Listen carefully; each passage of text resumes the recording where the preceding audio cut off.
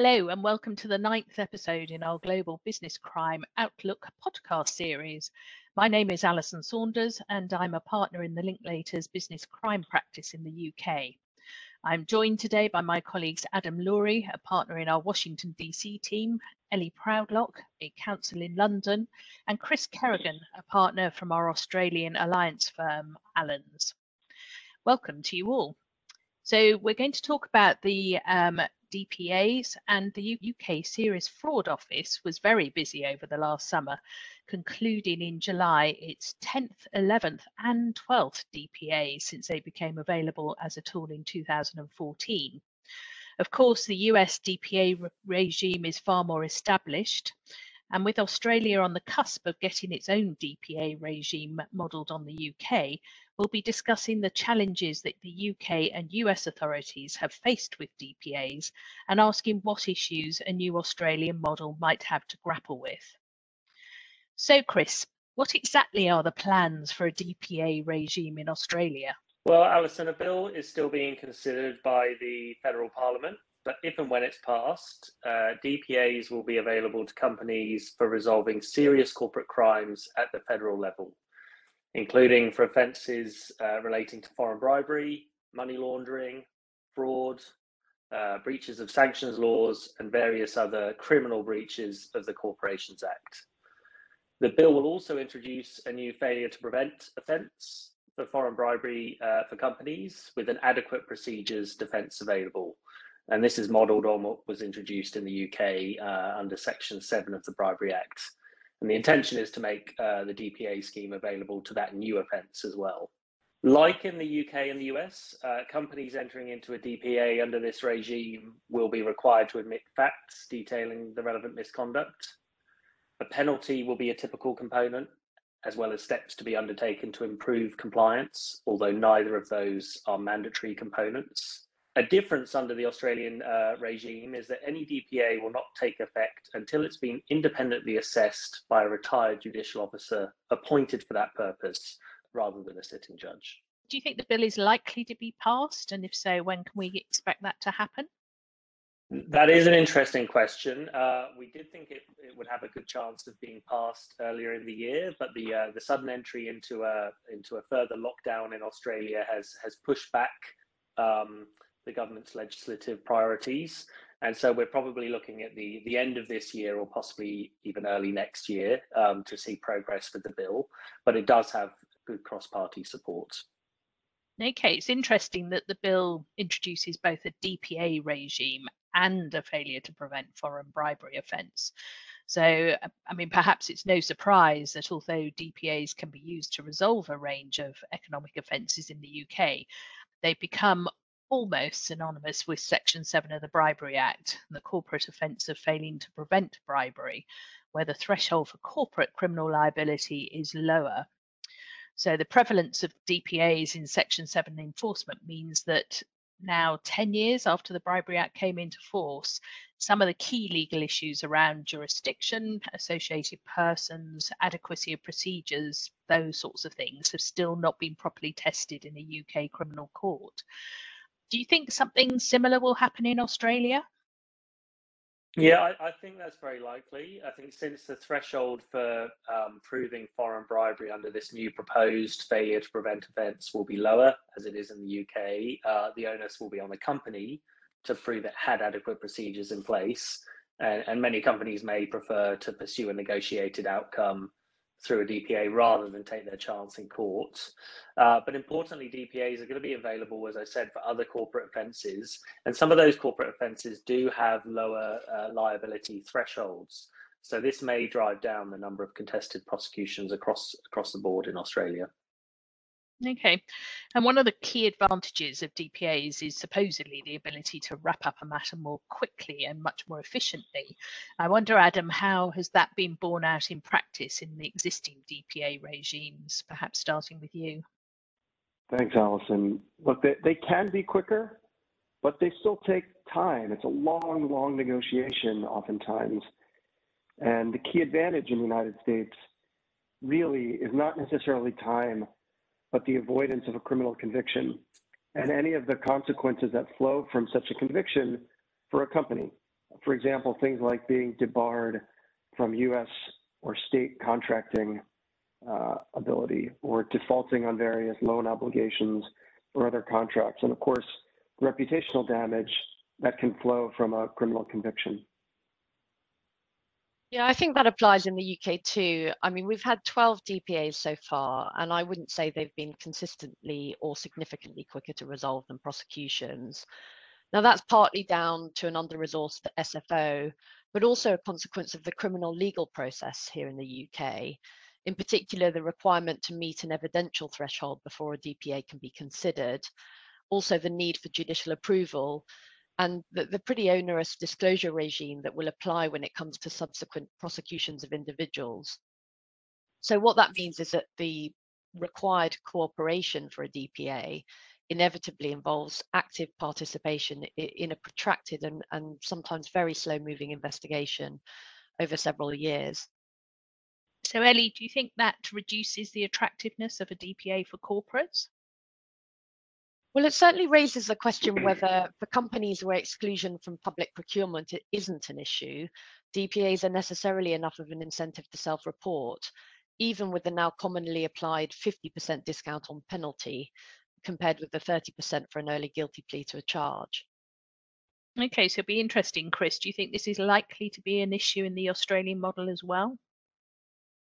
I think so. I mean, most of the same concerns that arise in the UK in terms of whether it's worth it for companies, they're likely to arise in Australia.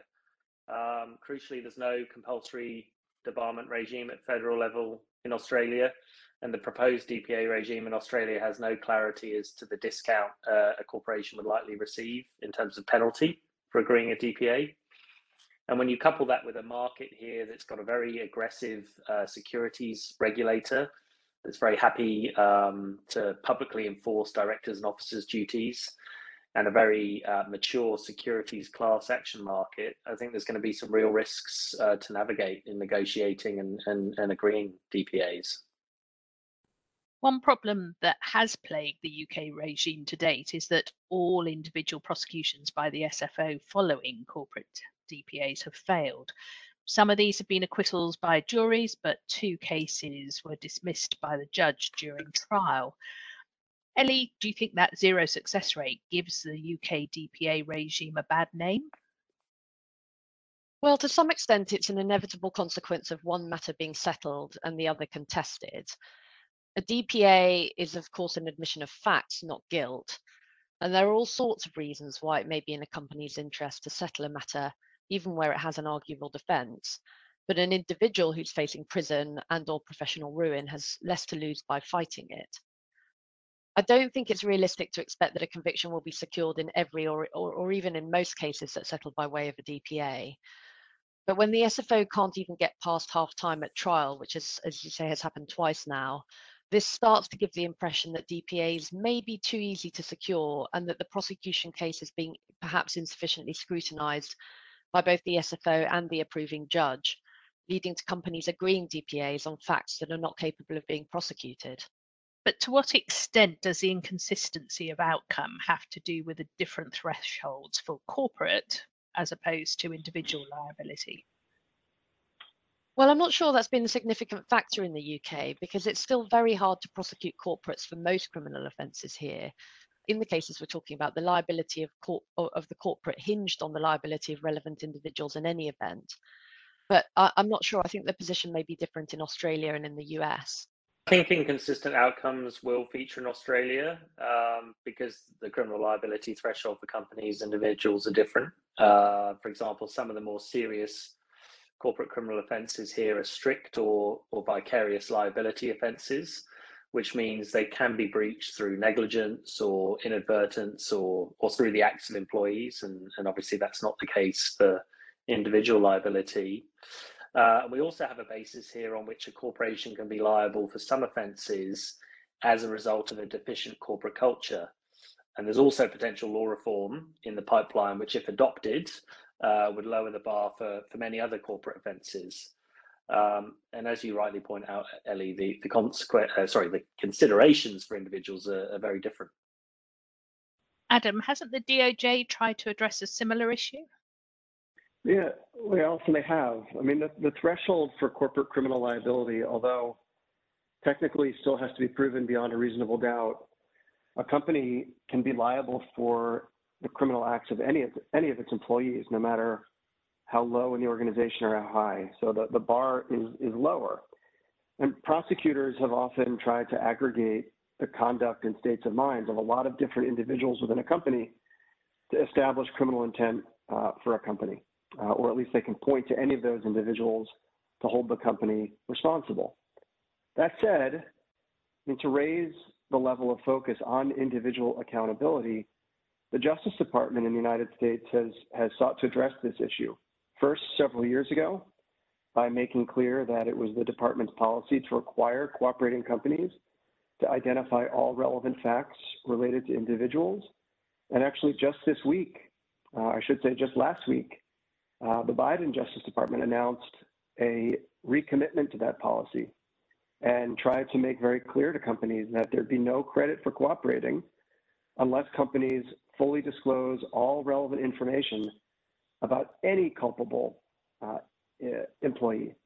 And so what in practical terms this means is that the Justice Department is really looking to acquire evidence against these individuals for their subsequent prosecutions and making that a condition of receiving credit and a condition of receiving a deferred prosecution agreement.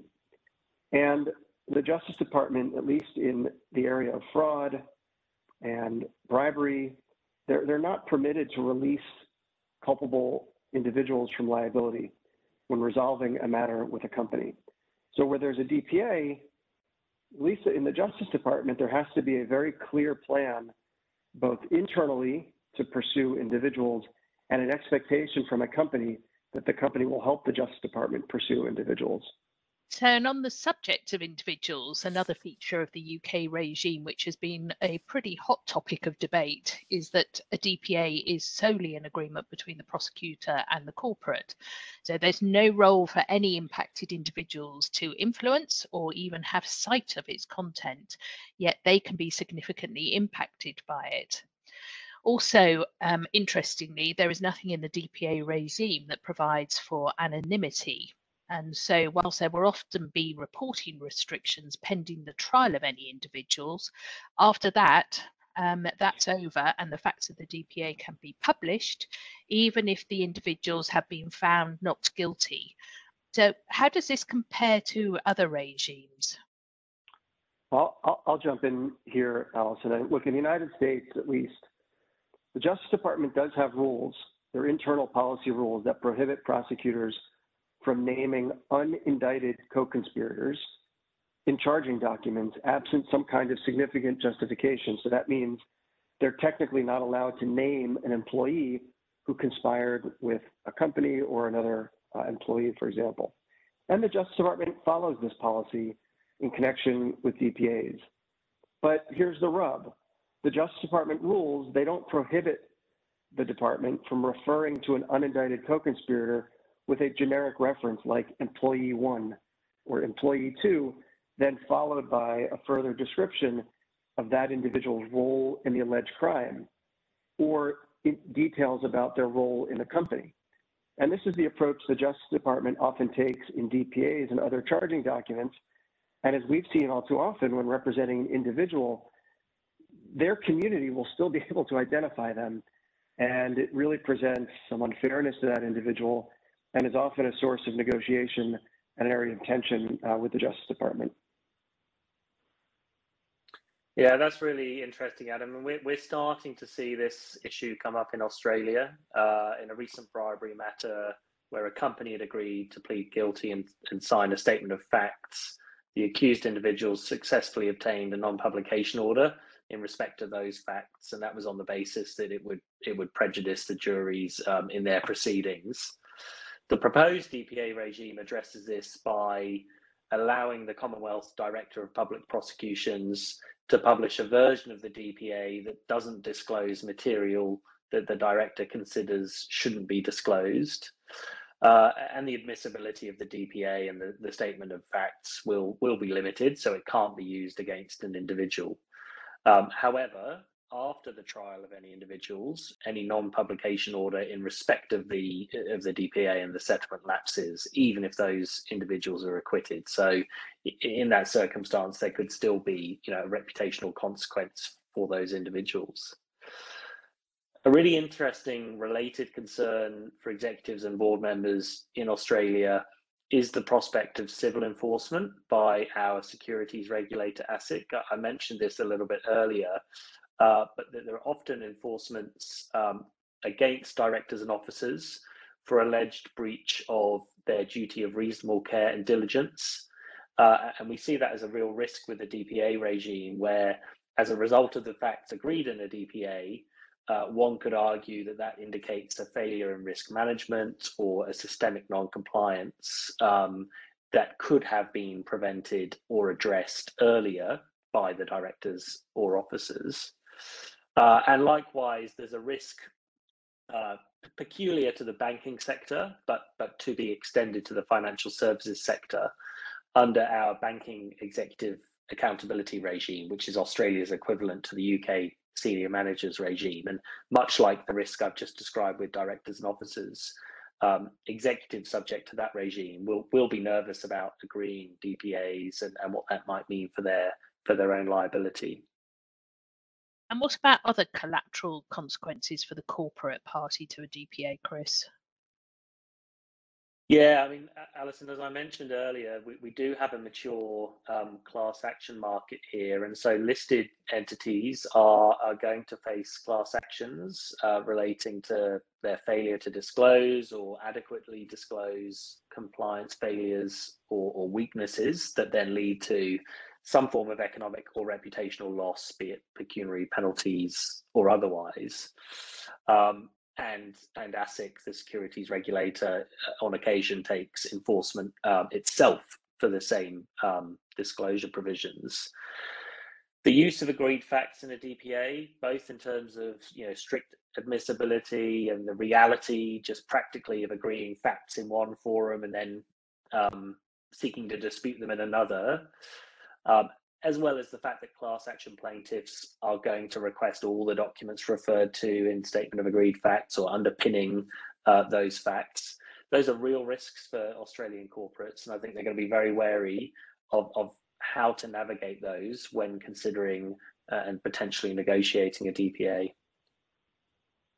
Great. Adam, have such risks manifested themselves in the USA? And if so, what challenges do they present for getting DPA resolutions over the line? For sure. I mean, with no secret, we have an extremely active plaintiffs bar in the United States, very active class action bar, and it's often a top concern for companies who resolve a DPA. Once you get past the liability concerns, the reputational concerns, high on the list is the risk of collateral lawsuits, class actions or otherwise. And it's often, again, a point of negotiating with the Justice Department or in some cases the U.S. Securities and Exchange Commission, and pointing out that there's a very high probability that if a company enters into a DPA with factual admissions, they'll then face yet further punishment by shareholders or other class action filers. And so many of the same risks that Chris outlined are true here too, and then some, just again, because of how active our class action bar is. Okay, so Chris, before we wrap up, what would you say are the key things to watch as the Australian regime develops? Yeah, I think a couple of things, Alison. I think that the first is it's going to be really interesting to see whether this regime creates a safer space for companies to admit wrongdoing and resolve it and move on. Where something's gone wrong, there's an arguable case as to whether there's a criminal offence committed and there's no real attractive civil alternative. We're seeing an increasing pressure on companies to admit guilt or liability in cases where something has gone wrong. And that pressure is coming from a range of stakeholders. So while I don't see the DPA as a panacea for dealing with all the attendant risks that come with confessing guilt, there are some carrots there which may tip the balance in favour in a number of cases. And then I think second is I'm really interested to see how this regime influences how corporates engage with law enforcement agencies and regulators.